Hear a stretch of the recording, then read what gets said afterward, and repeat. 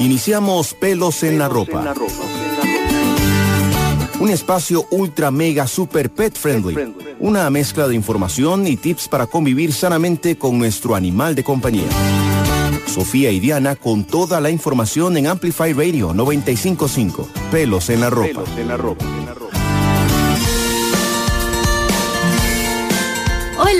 Hola, bienvenidos a Pelos en la Ropa, este programa para quienes han cancelado planes solo por quedarse jugando con su perro. Qué tan común.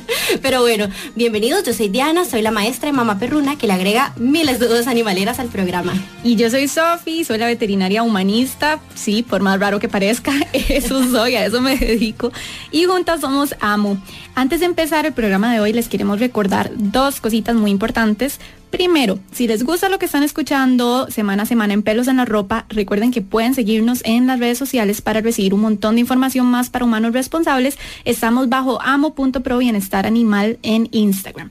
Y segundo, si se han perdido alguno de los programas anteriores o simplemente quieren volver a oírlo, ingresen de una vez a la página de Amplify en amplifyradio.com y busquen nuestra sección porque ahí van quedando todos los programas. Exacto, Sofi. Y bueno, bien, como saben, en Pelos en la Ropa queremos entrarle a los chismes más jugosos de los perros y los gatos. Así es. Y bueno, por eso hoy vamos a hablar de una de estas intrigas más escuchadas en todo el mundo perruno. Y es si es cierto o no que el perro viene del lobo.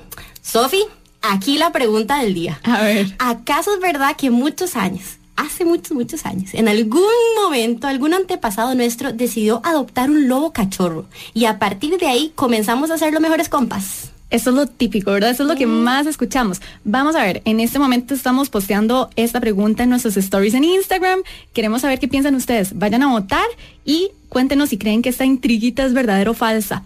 Y es que, Dianita, como se acerca el Día del Amor y la Amistad, quisimos dedicar estos 2 episodios, este y el que viene, a cómo desarrollamos esta increíble amistad con los perros y los gatos. Exacto. Bueno, y mientras se apuntan a votar, les contamos que hoy hablaremos sobre cómo es que aquel lobo, antecesor del perro, pasó de ser nuestro enemigo número 1 a nuestro mejor amigo.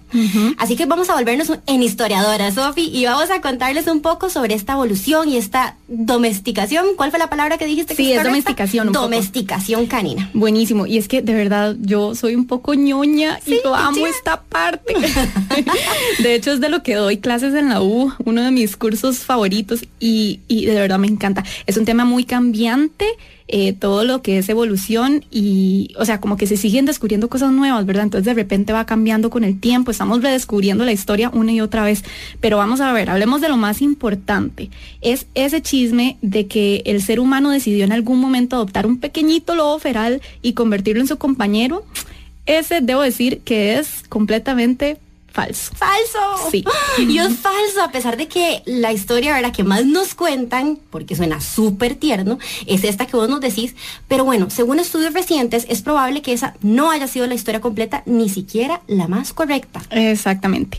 Resulta que esta teoría de la adopción del lobo es súper poco probable. Es que imagínate, el lobo en aquel entonces era uno de nuestros principales enemigos, entonces eran súper territoriales, eran muy protectores de los recursos y realmente el hecho de alimentar, o sea, de adoptar ese lobito hubiera implicado como dejar de alimentar bocas humanas. Entonces, como entre más lo pensamos, como que no tiene sentido, ¿verdad? Exacto, o sea, no tiene sentido para nada si lo vemos desde ese punto de vista histórico, ¿verdad? También, y cómo era el ser humano y qué necesidades debía atender. Exacto. Pero entonces, ¿cómo es que comenzamos a ser amigos? Sí, por lo que nos estás contando por acá, suena que nuestra amistad no tenía pero nada de sentido. Sí, digamos que ya empezamos a entender con hallazgos científicos que el lobo antecesor del perro, porque me gusta decirle así porque es como un primito del lobo actual, ¿verdad? Que a veces la gente también piensa que este lobo simplemente se convirtió en perro, ¿verdad? Eran 2 lobos completamente distintos, uno siguió siendo el lobo actual y otro desapareció para convertirse en el perro. Este lobo antecesor fue el que eligió acercarse a nosotros, ¿ok? Cambia completamente la historia, no fuimos nosotros los que extrajimos este cachorrito, sino que ellos se acercaron. Y es que vámonos muchísimos años atrás, estimamos que más o menos 16,000 años, de repente otros estudios nos dicen que 20,000, 40,000 incluso, pero no importa. Hace bastante tiempo, en algún momento los seres humanos empezamos como a dejar ese nomadismo atrás. Entonces empezamos a instalarnos, a sentarnos en algunos sitios. ¿Y qué es lo que pasa? Que empezamos a dejar como algunos residuos, sean huesitos de animales o de repente nuestras propias excretas, ¿verdad? Pero que, o sea, es demasiado interesante. Yo aquí estoy boquiabierta. ¿Ves cuántos más están como yo escuchando toda la historiadora Sofía? Es como la historia antes de dormir. No, espectacular, ¿no? Y a ver si quienes nos escuchan están como yo en este momento. Yo creo que ya veo por dónde va la cosa. Entonces, estos restos que decís que estaban por ahí tirados de cacería y eso, esos restos fueron los que atrajeron al lobo. Sí, exactamente. La teoría más aceptada actualmente lo que dice es que esos lobos entonces eligieron acercarse a nosotros porque tenían el beneficio de recibir algún recurso. Esto es además lo que llamamos un proceso de autodomesticación. No domesticación sencillamente, sino que ellos, por este beneficio, deciden empezar a acercarse a nosotros, ¿verdad? Y este es el inicio de esta amistad. Y esa palabra que decís me encanta, autodomesticación, qué importante. ¿Y en qué momento entonces el ser humano comienza a dejarse, digamos, a dejarlos a estos lobitos, a unirse a la manada, si es que eran tan ariscos? Pues simplemente, o sea, hablemos de que son tiempos pues muy largos, ¿verdad? Son tiempos evolutivos así. Entonces, a través de los, a veces, cientos de años, de repente aquellos lobos que eran menos temerosos al ser humano, que se comportaban menos agresivos, simplemente eran los que tenían más éxito, y lograban sobrevivir y reproducirse. Entonces es un asunto de selección natural. Y después de tanto tiempo de tenerlos cerca, en algún momento ahí sí vemos un poco la ventaja de tenerlos cerca. De repente nos empezaban a cuidar un poco más nuestro territorio, o tal vez nos avisaban que había un intruso cerca. Entonces como que ya, ¿verdad? Ahí empezamos a decir, tal vez no está tan mal. Claro, y también imagínate, bueno, yo me puedo imaginar que los lobitos cachorritos dejan de parecer tan atemorizantes, de verdad. Siempre un cachorrito tiene este instinto de, ¡ay, qué lindo! Sí, y hasta los comenzamos a ver tiernos. Probablemente algo por ahí sucedió, ¿verdad? Y en algún punto entonces nosotros deliberadamente decimos, ok, la verdad es que estos compas no están tan mal, dejémoslos por aquí, ¿verdad? Hasta nos traen beneficios. Y ahí sí empieza lo que llamamos ese proceso real de domesticación, que es que nosotros empezamos a tomar decisiones sobre su manejo y sobre su crianza. Esto está pero chivísima, Sofi, de verdad. Pero ¿qué te parece si hacemos una pequeña pausa para escuchar una info importante y ya continuamos con más? Súper. Volvemos en menos de lo que ladra tu perrijo. Pelos en la ropa. Por Amplify Radio. ¿Busca un analgésico natural para su mascota? Impirin del laboratorio Himalaya brinda un alivio seguro del dolor y la fiebre. Por sus ingredientes naturales, Impirin es un analgésico y antiinflamatorio seguro y efectivo para perros y gatos. Pregunte a su médico veterinario sobre el uso de Impirin. De venta en clínicas veterinarias. Teléfono 2241-3736. Hola, mi nombre es Mauricio Artavia y quiero invitarlos a escuchar Aleatorio. Todos los lunes a partir de las 7 de la noche por Amplify Radio. Durante 90 minutos navegaremos por terrenos desconocidos y poco comunes, dando vida a esos temas que por lo general son poco conocidos. Aleatorio, un espacio donde le damos luz a la música no cotidiana. Recordá, todos los lunes a las 7 p.m. por Amplify Radio 95.5. Crossfade. Hola, soy DJ Bishop y yo soy Prisma Deer. Todos los viernes a las 9 de la noche les invitamos a escuchar Crossfade, un programa dedicado a la música house, disco, funk, deep, jacking, soul, afro y otros subgéneros. Crossfade. Recordá, todos los viernes a las 9 de la noche. Crossfade por Amplify 95.5. Amplify Radio 95.5. La voz de una generación. Pelos en la ropa. Un espacio super mega ultra pet friendly. Por Amplify Radio. Bienvenidos de vuelta a Pelos en la Ropa, el programa para quienes amanecen arratonados solo por no incomodar a sus animales en la cama. Esa la inventamos hace poco porque me está pasando con Burbuja. Totalmente. Fijo, hay más de uno identificado con eso. Bueno, nosotras somos Sofía y Diana de Amo y recuerden que si les gusta lo que escuchan por acá pueden seguirnos bajo el Instagram amo.pro bienestar animal. Bueno, y es que en el programa de hoy estamos tocando un tema súper bonito, importante y queremos decir que es muy en honor al Día del Amor y la Amistad, porque queremos hablar sobre cómo inició esta increíble amistad del humano con el perro. En el segmento anterior les contamos que el chisme de que el humano adoptó y domesticó al lobo de buenas a primeras es Falso. Y ahora sabemos que el lobo fue el que decidió acercarse inicialmente al ser humano como una medida de sobrevivencia.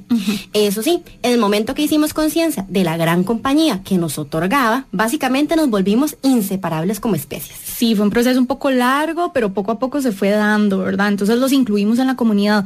Y es curioso porque el perro ya en este momento empieza a acompañarnos en un montón de procesos súper importantes como sociedad. Por ejemplo, migra con nosotros a todas partes del mundo.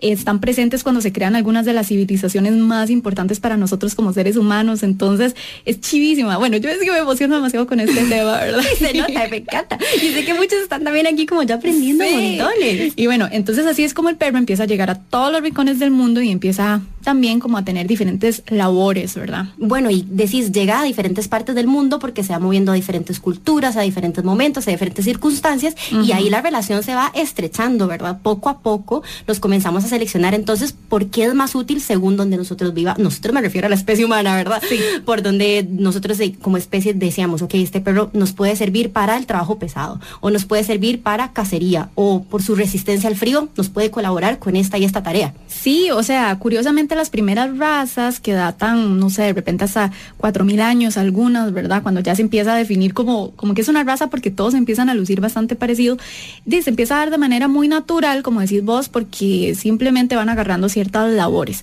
Entonces, por ejemplo, algunas de las razas más antiguas, por ahí el husky, que viene de la zona de Rusia, el Alaskan Malamute, que se parece también, tanto el husky como el Alaskan, se parece mucho a lo que es el lobo actual, ¿verdad? Pero estos son de Alaska, o sea, sitios completamente distintos y alejados. El Shiba Inu o el Chow Chow, que ambos son de Asia, perdón. El Lhasa Apso del Tíbet, el Xoloscuintla de México, ¿verdad? Entonces los empezamos a tener por todo lado, hasta está el perro sin pelo del Perú, que también es completamente como primitivo, ¿verdad? Y el Basenji, por ejemplo, que algunos hasta dicen que no es una raza, incluso que podría ser hasta otra subespecie, ¿verdad? Aparte del perro. Entonces es súper, súper curioso cuando hablamos ya como de la parte genética. Y eso solo por mencionar algunos, ¿verdad, Sofi? Porque sí, hay que entender, ¿verdad? Que la genética y toda esta parte tiene todo ese montón de ramas y de cositas que no vamos a entrar en detalle en el programa de hoy, que luego prometemos darles más info. Pero a partir de esto que vos nos mencionás y a partir del entendimiento de la genética en sí, es que como seres humanos comenzamos a seleccionarlos a estas nuevas ahora perritos y los vamos viendo más por sus características físicas que nos pueden atraer, ¿cierto? Sí, les claro. vemos el tamaño, color. Pero mucho tiempo más allá, o sea, primero empiezan a salir como a surgir solitas las razas, ¿verdad? Por estos labores que hacemos y demás, pero ya en algún punto por ahí de 1800, o sea, súper, súper reciente, ¿verdad? Ya empezamos a tomar como atención a estos rasgos un poco más físicos y empezar a explorar como esa parte de curiosidad de cómo lucen y qué vacilón, me nació con la cara un poco más achatada, entonces crucemos con este y tal. Vos decís como la parte genética que sí, es demasiado importante y sin embargo para este punto que empezamos como a seleccionarlos, todavía no teníamos entendimiento real de la parte detrás genética, entonces ahí también empezamos como seres humanos a no sé, como experimentar mucho, pero ahí también en esta etapa surgen un montón de razas. Si no mal recuerdo y me corregís cualquier cosa, creo que hay por ahí alrededor de 400 razas de perros de todos los tamaños, aspectos y temperamentos, ¿cierto? Sí, por ahí anda el número. Esto como razas aprobadas por la FCI, que es el órgano más importante a nivel mundial sobre este tema, pero siguen surgiendo, ¿verdad? Entonces es súper curioso porque, como decís vos, de toda la gama, básicamente. Y es muy chiva porque ahora también, bueno, ahorita específicamente estamos hablando de razas, como dice Sofi, que ya han sido determinadas como tal cual, pero también han surgido razas a partir de los perritos callejeros y que les llamamos y les inventamos nombres y no hay cosa más tierna y divina que esa. Entonces, hasta ahí ha llegado el proceso de evolución y de apego que tenemos con estos compañeros que llegan a ser parte de nuestra vida, aunque no tengan una raza ahí firmada, ¿verdad? Nosotros, bueno, obviamente Namo ya creo que lo conocen, pero somos súper pro adopción y zaguates, ¿verdad? Y ahora que decís esto, sí, me recuerda la campaña de razas únicas de territorios zaguates, y eso es algo que todos los que tenemos zaguates lo hacemos, como que automáticamente buscamos una raza que tenga nuestro perro, y ahorita con Burbuja ya definimos el nombre, es Tirra Inu, ¿cómo era? Tirra Inu Healer, porque tiene es como una mezcla entre Shiba Inu y un Blue Healer, ¿verdad? Pero bueno, van a tener que meterse a nuestro Instagram para ver a la Tirra Inu. En este momento les estoy compartiendo una foto para que vean a la Tirra Inu Healer. Súper. No, Sofía, es que hay muchísimo que aprender, muchísimo que ver. También hay algunos que tenemos también perritos de raza, por ejemplo, que yo tengo un bulldog inglés, y es muy importante entender eso que decías de la nariz chata y que esto y lo otro, y como los hemos hablado en programas anteriores, entender que hay que cuidarles a partir de estas características. Sí, dejemos razas para otro tema, para otro programa, sí, ¿verdad? Porque se nos da todo. Sí. Es lindísimo. Bueno, y para quienes nos están recién sintonizando, hoy estamos hablando de la parte de evolución y domesticación en los perros. Si quieren conocer más sobre este y más temas, los invitamos y les recordamos a buscarnos en Instagram bajo amo.probienestaranimal. Sofi, aquí viene otra pregunta. Yo aquí te traigo preguntas buenísimas que hemos recopilado de todos los que nos han escrito. Ajá. Esta pregunta es, ¿cuándo es que el perro comienza a tener un rol tan importante en la familia? Ok, esto sí es un salto grande, ¿verdad? Ya estamos hablando de los 1900 por ahí, que empezamos a invitarlos adentro de los hogares, que esto pues no necesariamente era así antes, ¿verdad? Eran animales que pasaban tal vez afuera, de repente habían una que otra raza que era más perrito faldero, pero en realidad es como hasta este último siglo, ¿verdad? Que empezamos a invitarlos adentro de la casa y empiezan a aparecer cosas curiosas también, como que empiezan a vender alimento comercial para perros y gatos, hacia finales de 1800, ya inicios de 1900, y empieza muy fuerte como por ahí de los años 40, 50, ¿verdad? De repente aparecen los comerciales, los alimentos como para enfermedades y cosas así. Después obviamente explota todo el tema de productos para animales de compañía y ya se empieza a ver como un nicho para diversificar servicios. Entonces no es solo que la gente los empieza a incluir más y tenemos este vínculo un poco más fuerte, sino que de verdad como que se vuelven una industria, ¿verdad? El tema de animales. Entonces esto tiene mucho impacto definitivamente. Total. Y bueno, es lindísimo porque en el día de hoy ya los animales también han llegado como a desempeñar un montón de funciones adicionales, ¿verdad? No solo como estos compañeros para algunos perrijos y gatijos, muchos perros sobre todo también trabajan junto a los seres humanos en actividades como todavía tal vez como cacería, pastoreo, pero por ejemplo guardia y protección, ¿verdad? Son compañeros súper fieles laborales para muchas personas. De hecho, pronto vamos a tener un invitado por ahí por este tema, a ver si echándole ahí la chinita Max, pero no vamos a decir quién es todavía, pero bueno, por ahí algunos ayudan en la policía, en el ejército, a los bomberos,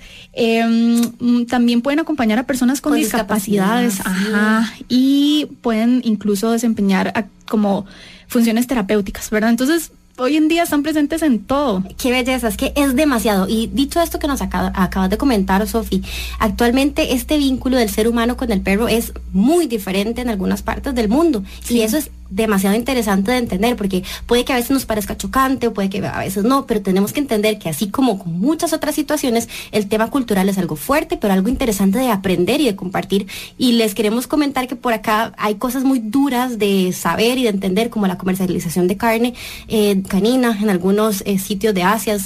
Bueno, a mí eso me puede... Claro, o sea, uno ni siquiera lo puede creer. Claro, pero esas cosas pasan, es que como decís vos, son diferentes vínculos alrededor del mundo. Exacto, y hay que entenderlo. Bueno, ok, tal vez a nosotros nos parece chocante, bueno, pero también en otras culturas como en Sudamérica o el continente africano, los perros ferales, que son temidos porque pueden ser agresivos o transmitir enfermedades contagiosas como la rabia. Sí, yo creo que es que tenemos que ser como muy conscientes del lindo vínculo que tenemos aquí en este país, en esta zona, ¿verdad? Todas las personas que nos están escuchando, les queda como esa tareita ahorita de llegar y abrazar a su perro y a su gato y decir como, ay, Dios mío, los amo. Sí.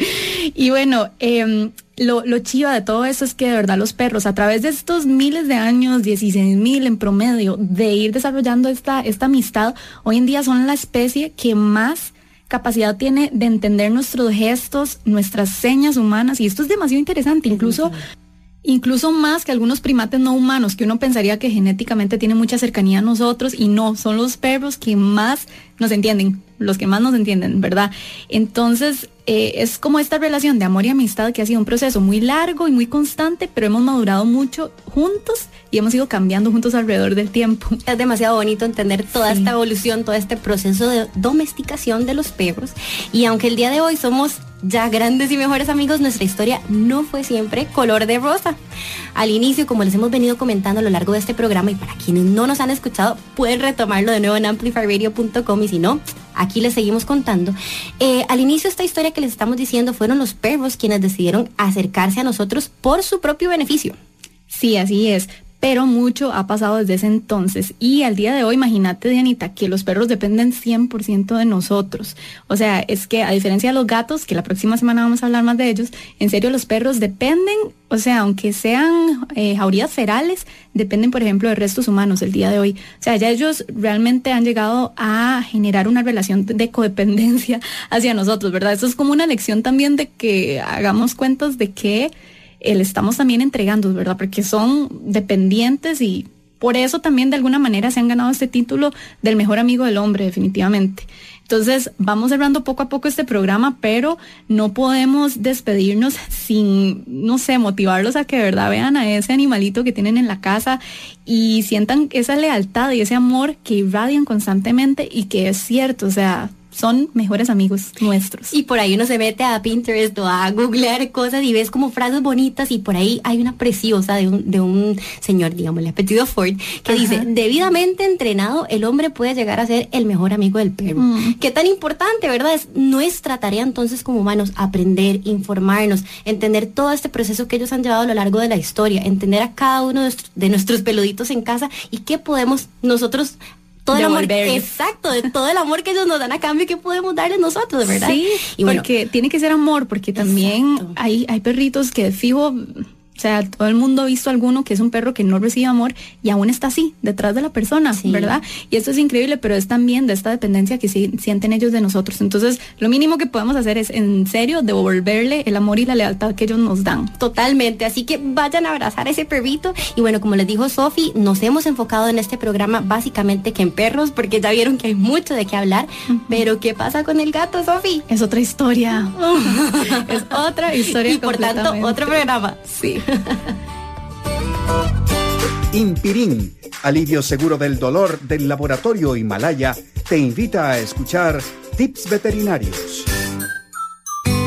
Vamos cerrando un programa súper lindo sobre la evolución de los perros y hablamos muchísimo de cómo era este antecesor de los caninos y muchas de sus necesidades y cosas que los hizo desarrollarse en este mejor amigo que tenemos el día de hoy. Pero una de las cosas que podemos hacer hoy en día para poder como estimular ese instinto canino y realmente respetar a este gran antecesor del perro es quizás cambiar nuestros hábitos a la hora de salir a pasear. Y les vamos a contar de 3 tips que ustedes pueden aplicar en el día a día y ojalá en cada paseo que realicen para entonces sacar a relucir esas cualidades de los perros y de alguna forma respetar todo este proceso evolutivo y darle al perro lo que necesita desde este punto de vista que son los paseos diarios.